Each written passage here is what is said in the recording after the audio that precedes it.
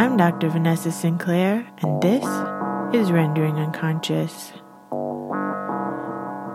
Today's episode is actually part 2 of a conversation I had with Professor Danny Nobis.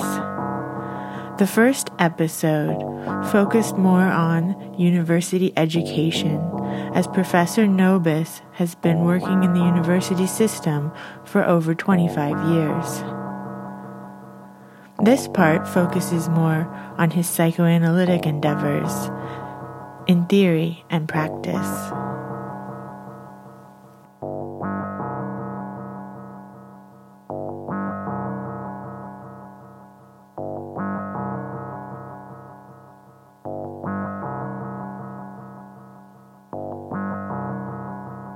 You should talk about your psychoanalytic work too, though, because you're not just a research methods professor. You also are an amazing psychoanalyst. Or someone who rants all the time about about how terrible the world is. I don't know. Maybe. What do you want to know? What are you working on? What am I working on? I always work on various projects at the same time. You know, it's the only way that I can keep myself motivated. Intellectual promiscuity. You know, if I'm bored with one project, I go to another project, and that's how I keep going. And I often find that the second project I'm working on inspires some of the stuff I'm doing on the first project. Okay, I will answer your question. I'm just about to finish a book with essays on the history of Freudian psychoanalysis. I've always been interested in history because it allows me again to satisfy my probably insufficiently analyzed curiosities. So this is a book. It's going to be called, well, assuming the publisher wants it to be called, Freud in the Margins, Rethinking the History of Psychoanalysis. And I'm just about to finish it and send it off. And it's basically a collection of essays in which I look at various episodes in the history of psychoanalysis, but it's restricted here to Freud and his followers, to use the title of Paul Rosen's book, to look at the history of psychoanalysis in a different way, and looking at it in a different way is essentially applying a different methodology. And I don't claim originality for this at all, but basically I apply the methodology of psychoanalysis to the history of psychoanalysis. And by the methodology of psychoanalysis, I mean this, and this has always caught my attention, again, because it satisfies my insufficiently analyzed curiosity. But you will remember that at one point I hope I'm not going to say something stupid now, but even if I do, who cares? At one point in the Moses of Michelangelo, in Freud's essay, The Moses of Michelangelo, Freud compares the work of an analyst to the work of a late 19th century art scholar called Giovanni Morelli, who at the time was famous for inventing a new technique for differentiating between an authentic master and a fake. And Morelli said there's a much better technique for differentiating a master from a fake than looking at the general composition of the painting. You need to look at the tiny little details, because it's often in the tiny little details that fraudulent painters, those who want to copy the great masters, make mistakes. And Freud in that essay says, in a sense, the analyst does exactly the same. So we pay attention to what falls out of the Analysan's coherent, consistent discourse. We pay attention to what appears in the margin, to the trifles. We pay attention to the rubbish heap of our observations, right?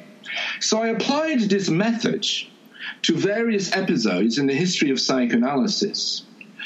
And I might give you an example if you want me to, but I hope that in doing so, and inevitably the book is not a comprehensive history of psychoanalysis. I mean, how could it be? That would defy the whole purpose, you know.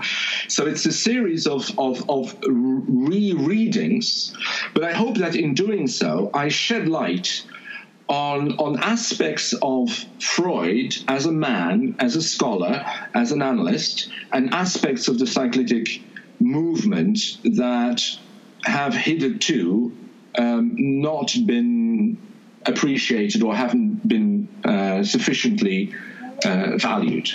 So that's what I'm doing. That's one of the things I'm doing. What's an example? Okay, let me think of a good example. I'll give you an example that I've been talking about in Vienna recently, and in various other places. And it's a controversial example because it involves a patient, and it involves someone who's actually a public figure. So, to cut a long and complicated story short, and that will be in the book, assuming that it'll get published, but it probably will, he says, with a certain degree of self-confidence. Early 1930s, someone called Alice of Battenberg, who is Princess Alice of Battenberg, who is the mother-in-law of Queen Elizabeth II. So the current queen, you know her, everyone knows her, Queen Elizabeth II, is married to the Duke of Edinburgh, Prince Philip. His mother had a mental breakdown. Right. I'll spare you the details as to the circumstance. She had a mental breakdown. And she was sent to what was at the time the only residential psychoanalytic treatment center in Europe.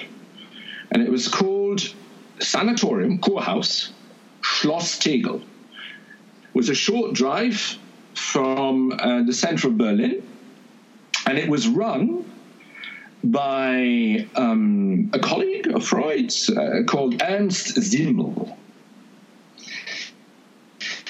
Now, someone whose work I love and whom I consider to be a friend has written a fantastic book called Freud's Free Clinics, Elizabeth Danto, you may know. So she talks a little bit about the Sanatorium Schloss Tegel, but she doesn't talk about this particular case. When Princess Alice arrived, and the reason why,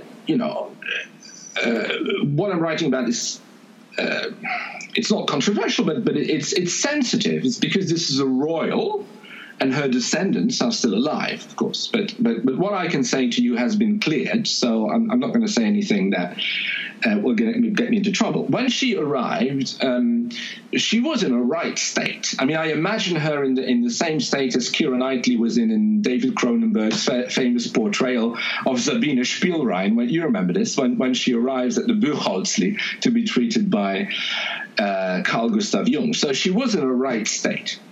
So much so that at one point, Ernst Simmel consults with Sigmund Freud. And he says to Sigmund Freud, what am I going to do with it? What am I going to do with this woman? And Freud says something that no psychoanalyst who is in their right mind, including, I hope, this one here, would be able to make sense of. He said to Simmel, I strongly recommend that her ovaries are exposed to high-intensity X-rays. Period. So what do you do with that? Right? So what do you do with that? So this is my trifle. Yeah? So this is my little Freudian advice that doesn't fit into the picture. Yeah, because when you read it for the first time, you think, well, I mean, it's hardly a psycholytic intervention, right? Exposing a woman's ovaries to high-intensity X-rays. You think, well, why on earth would Freud have said that? Yeah. So this is the kind of event, you could say, that is disturbing, it's disruptive, it is nonsensical, it potentially undermines everything you've always known about Freud. But for me, and it's one of about 10 examples in my book, for me it prompted what has now been quite a long, I think a year-long process of research into the circumstances, and it means that you have to delve into archives, you have to look at contextual factors surrounding the admission of Princess Alice, that could possibly explain why Freud said this. Now, I'm not going to give you the whole story because, you have to read the book. But the conclusion is, I will give you parts of the conclusion, that when it came to treating patients, or especially patients of whom Freud thought that they were psychotic, that Freud was not nearly as wedded to the efficacy of psychoanalysis as most of his followers believed. It means that Freud was willing to experiment. It means that Freud was prepared to expose patients to interventions that were biological, that were physical, to interventions whose efficacy had not been proven. It means that Freud, in the best of cases, was actually much more creative, especially with psychotic patients, than you could think he was. Or in the worst of cases, it meant that Freud had absolutely no reservations, especially with psychotic patients, to actually see them being treated in a radically non-psycholytic way. In this case, with a technique that had no proven efficacy for psychotic disorders, that did result in Princess Alice becoming sterile because her ovaries were effectively destroyed, etc., etc. And so, I have a lot of these events, these trifles, that have generally been written out of the history of psychoanalysis, and that allow you to paint a different picture of Freud, the man of the psychoanalytic community, etc., etc. So that's what it's all about. But you have to wait for the book to come out to read the rest of the story. And another project I've actually recently finished. I just handed it in. It's not a book. It's a long essay. I've just handed in a long essay on the work of Francis Bacon, not the philosopher, but the painter. Because the estate of Francis Bacon is about to launch a new book series called Francis Bacon Studies, and one of the books they wanted to do was Francis Bacon, Psychoanalysis and Philosophy. And so I spent a good 6 months of my life, because that's what I do, you see. I become totally obsessed with the subject. And I would spend all my day, every day, reading every single book or every single text about Francis Bacon that I could possibly lay my hands on. And then when it's finished, I obviously sink into a deep depression. No, that's not entirely true. But, for 6 months, I've been totally obsessed by Francis Bacon. And I actually discovered, here's another trifle for you, I actually discovered that Francis Bacon owned a copy of Lacan's Écrits. But I have not been able to lay my hands on it because it has miraculously disappeared. How good is that?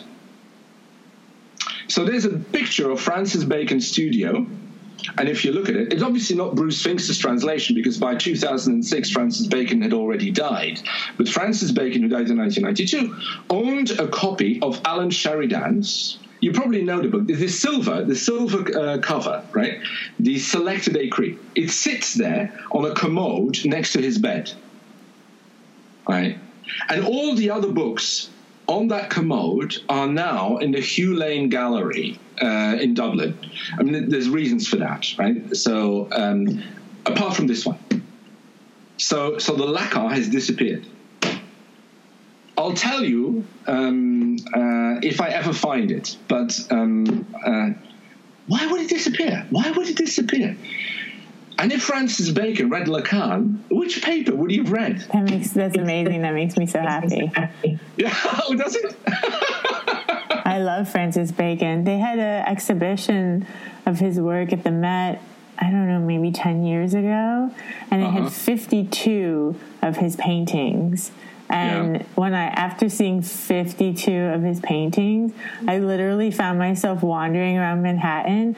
And then after like an hour, I was like, where am I going? I don't even know what I'm doing. I was just like stunned. I mean, the effect it has on you is extraordinary. I mean, the argument that I make in the paper, you didn't ask me the question, but I'm going to tell you anyway, and then we can shift subjects if you want. But the argument I make in the paper, because what I absolutely hate, is people who take psychoanalysis, especially Lacan, as a little toolbox that opens every door and that behind this door reveals secret meaning. So I hate it. I think it's facile.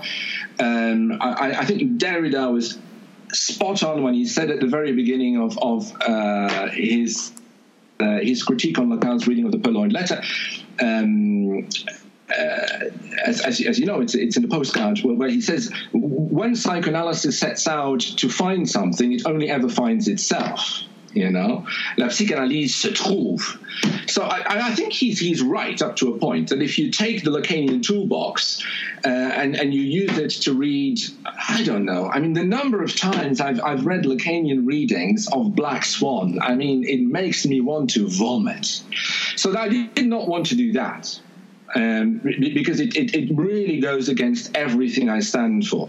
So I thought I'm going to try and do something different. And then the question is, well, what do you want to do? What can you do? And what I decided to do in the end was, I have a fondness for Lacan's paper Littérateur from the early 1970s, which, as you know, I've been known to even impersonate on occasion. But Lacan says something interesting, puzzling in that text about Joyce. He says in the very beginning of that text, he says, when it came to littering the letter, and that's Joyce's pun rather than Lacan's pun. When it comes to making litter of the letter in Finnegan's Wake, but also to some extent already in Ulysses, Joyce arrived at the best one could expect from an analysis at its end. And because of that, he didn't need psychoanalysis. And, I mean, whatever that means in its own right, I thought, well, could we possibly extend something like that to the work, and I do mean the work, the activity, the creative activity of painting. So the paper I did for and the book will come out later this year for Francis Bacon Studies, doesn't really look at any of Francis Bacon paintings, and even less involves an interpretation or a Lacanian interpretation of one or the other painting, say the triptych or the crucifixion, but it looks at his process, at his creative activity. And I try to think of it as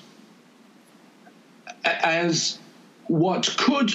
I'm trying to think of it in terms of whether it could be looked at as a painting cure, as an analytic process through painting,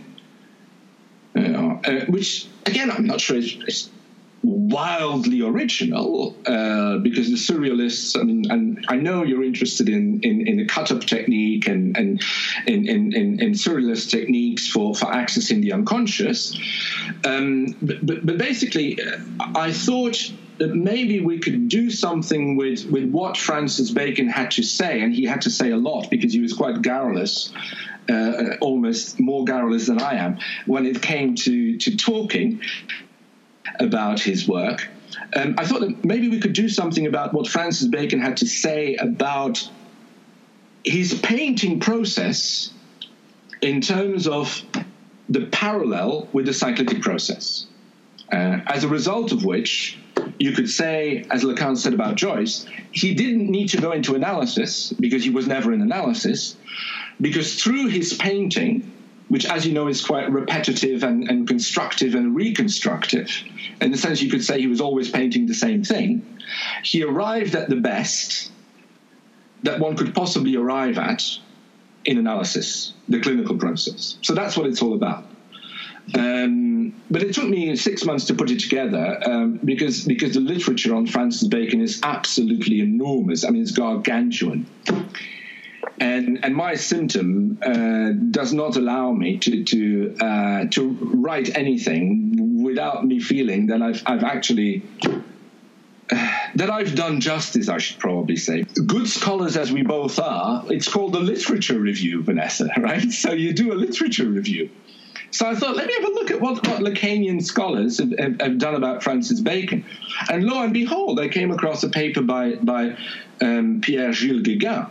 And then, but before long, you think, well, he should be ashamed of himself because from beginning to end, it is full of factual and it's not me saying this because I'm arrogant. And just, you know, it's what you would say when you read an undergraduate essay: do your homework.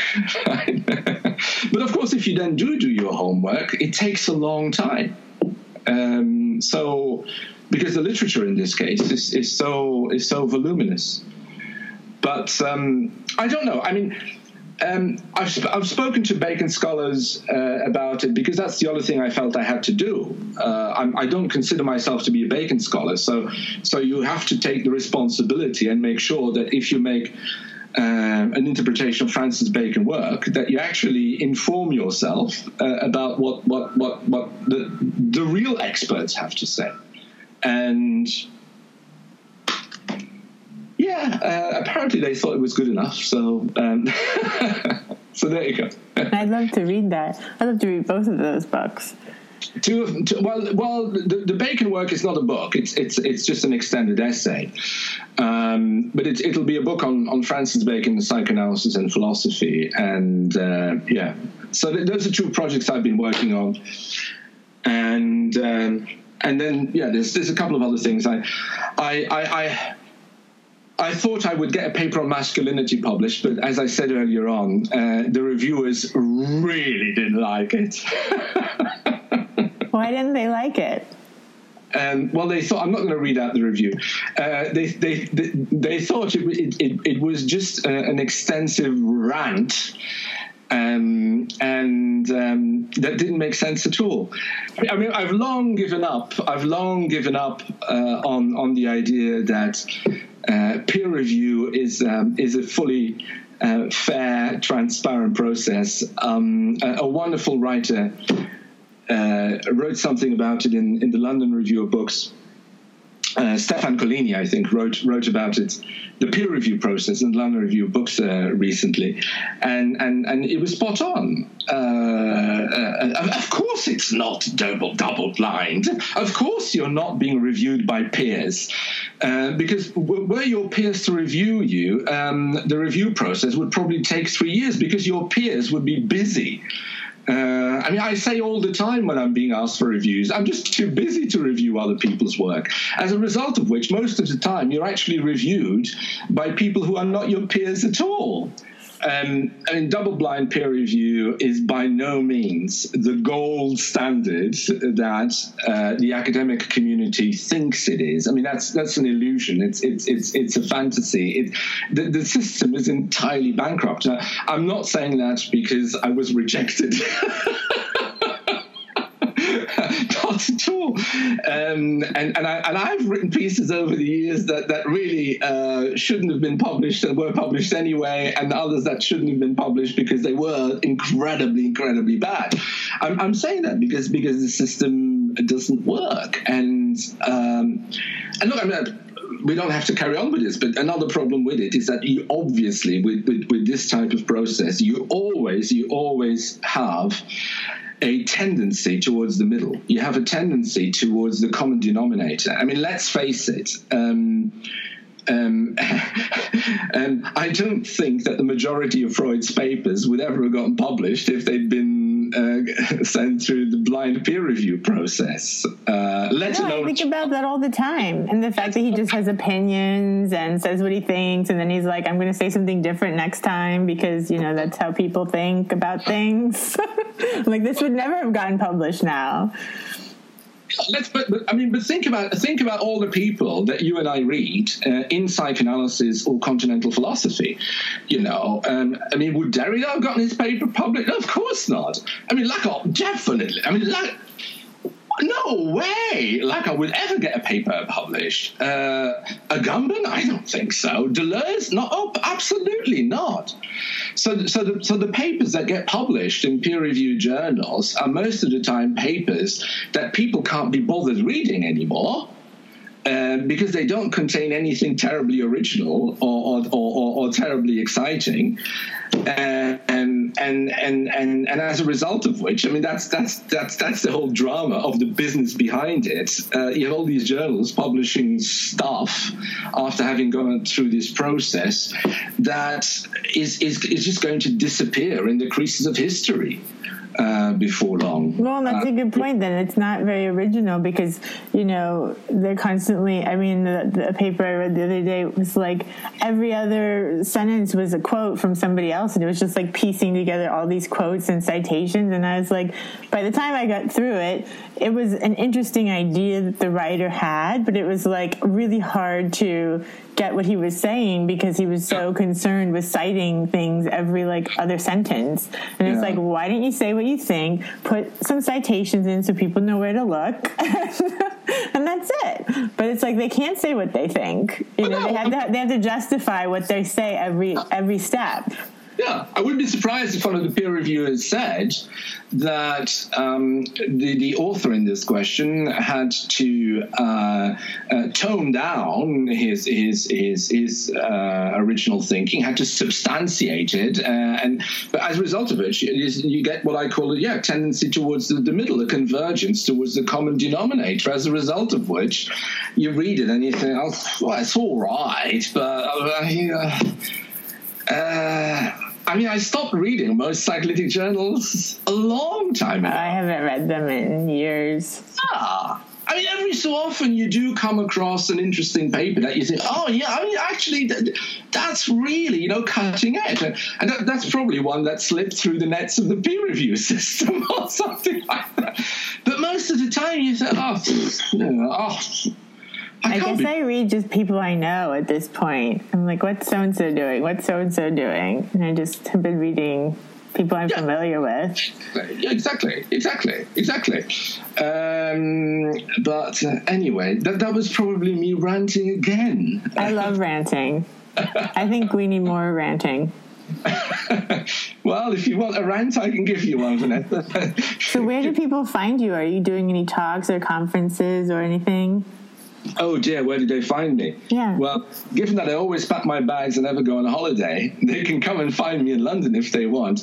What have I got coming up? At the Freud Museum? Look, thankfully, I think the first talk I've got coming up is going to be on Francis Bacon, and that's going to be on the 8th of June, whatever the first weekend of June is, here in London, Centre for Freudian Analysis and Research.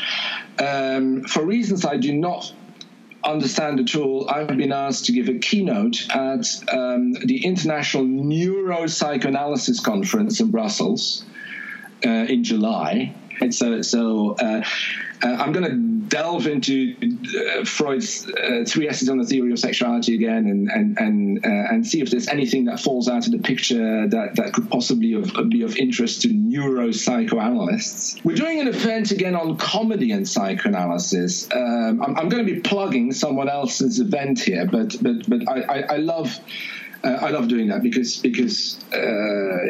forget about me blowing my own trumpet. You need to blow other people's trumpet. So we got an event coming up at the Freud Museum sometime in May on psychoanalysis and comedy, which should be good fun. How did you start working at the Freud Museum, running the Freud Museum? God, how much time have you got left? My tenure at the Freud Museum has now come to an end, but I did it 4 years, and that was fine.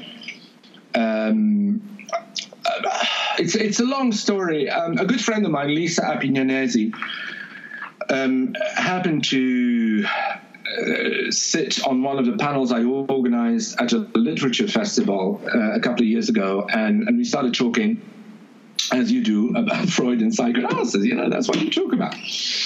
And before long, she said that she wanted to step down and as the chair of the Freud Museum. And I thought, I've always loved the Freud Museum because it's history. It's a shrine. It's a kind of place where you go to go on a pilgrimage and so I've loved it, always loved it. So I had the opportunity to take on that role, and I'll spare the details. Before long, I was in the seat of the chair of the Freud Museum, and I think running a small charity like that, because it is a small charity organization, we don't get any money from the government at all, is a challenge.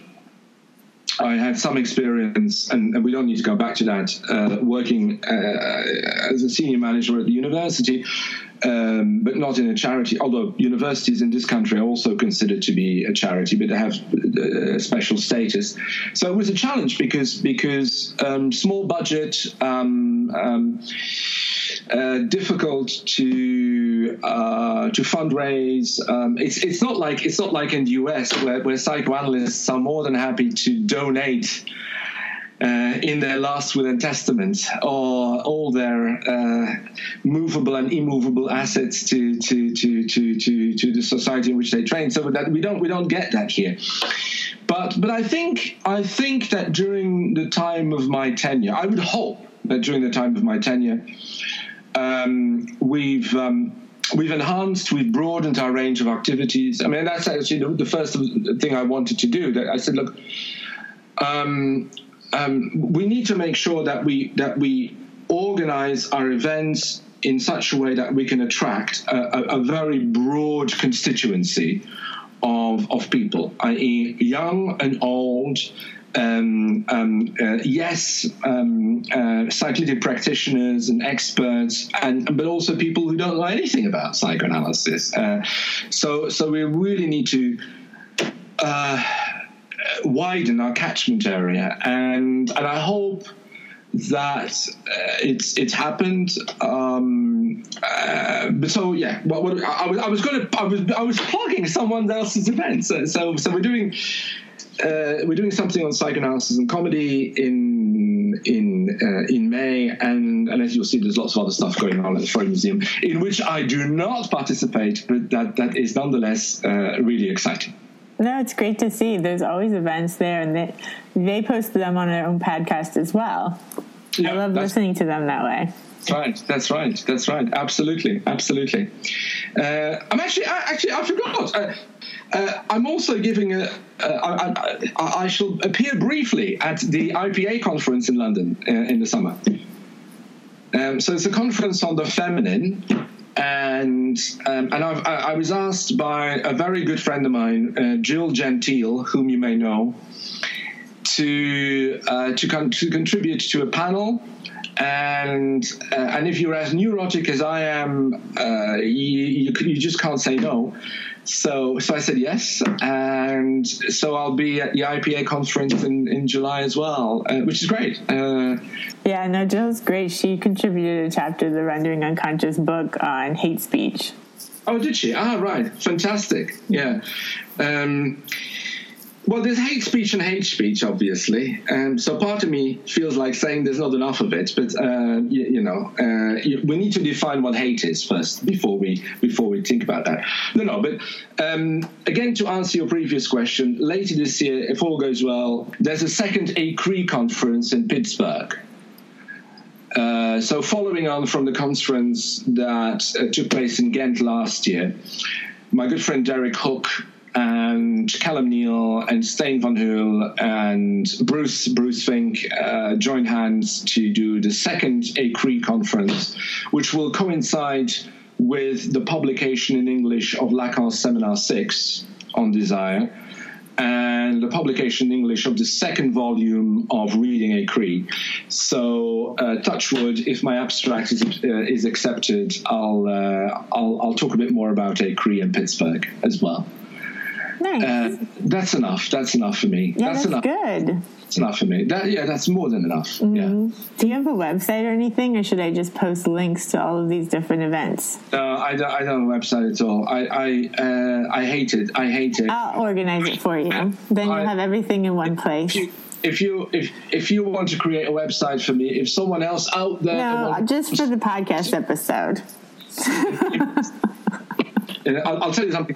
I'll tell you something funny. I used to have a PA, lovely personal assistant, and at one point she set me up on Twitter. She set me up on Facebook, and on LinkedIn. It was hell.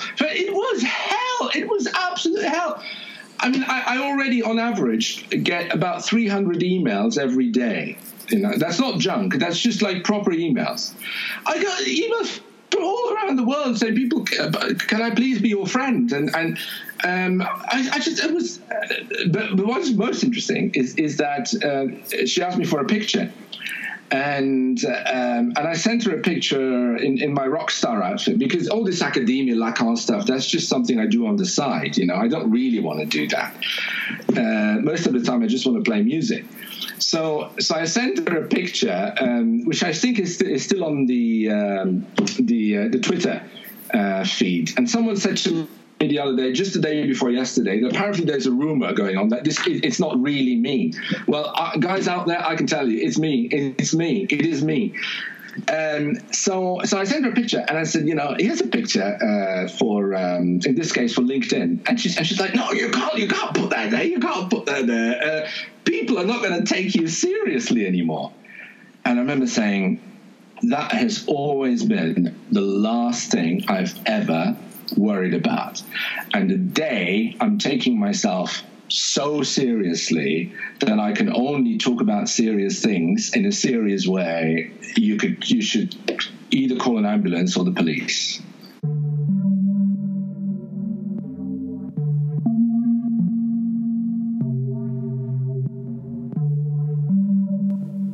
Thank you for listening to Rendering Unconscious. You've just heard a discussion with Professor Danny Nobis. For more, please visit our website, renderingunconscious.org, or my website, drvanessasinclair.net.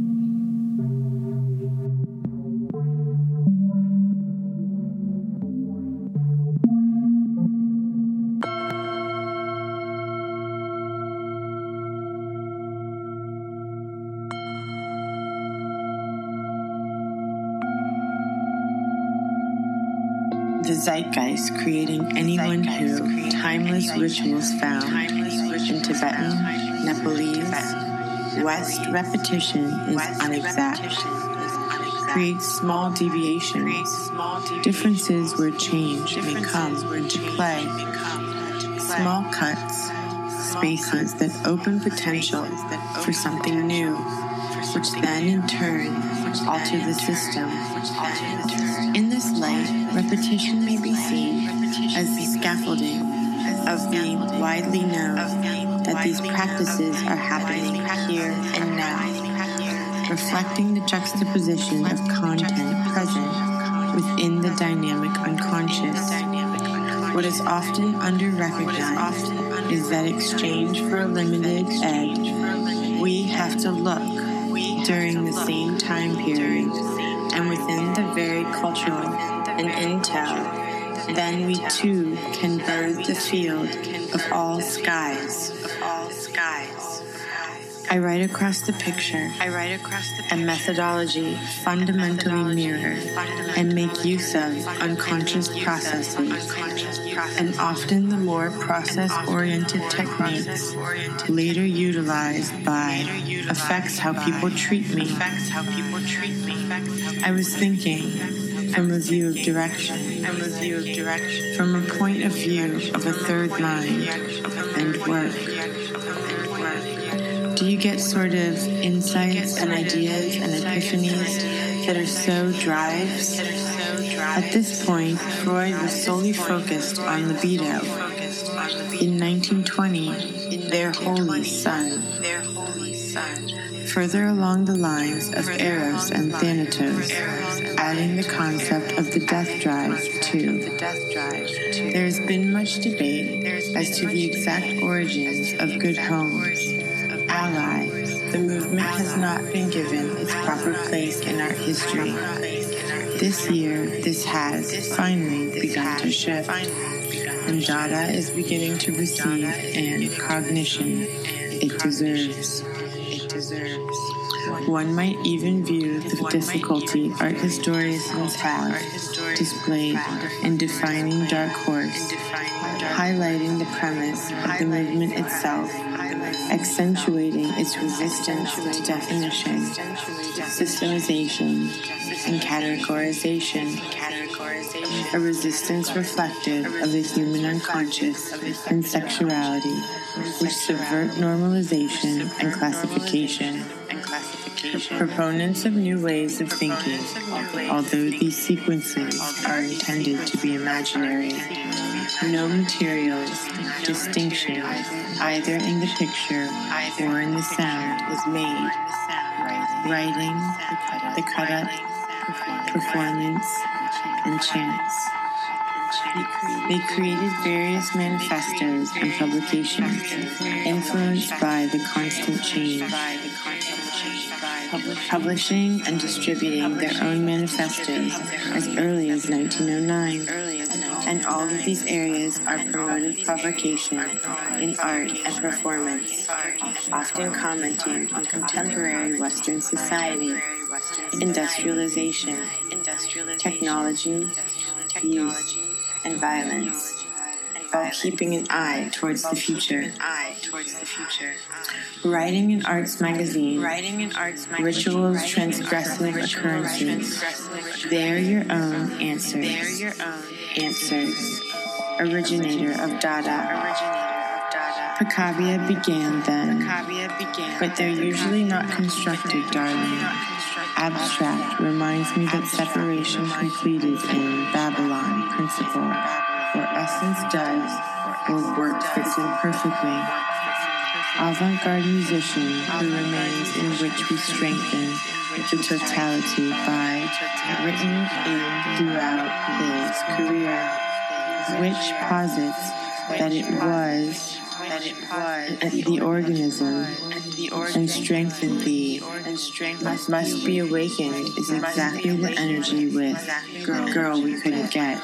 The teeth are one thing, they're a physical trait, but they come on baby, light. Stuff you've done touches upon more complicated aspects that have disintegration in the concept of art. Soon after effectivity, the movement. 4 works for the 1913 Armory Show bring in a 2x3 item of their choosing in the United States.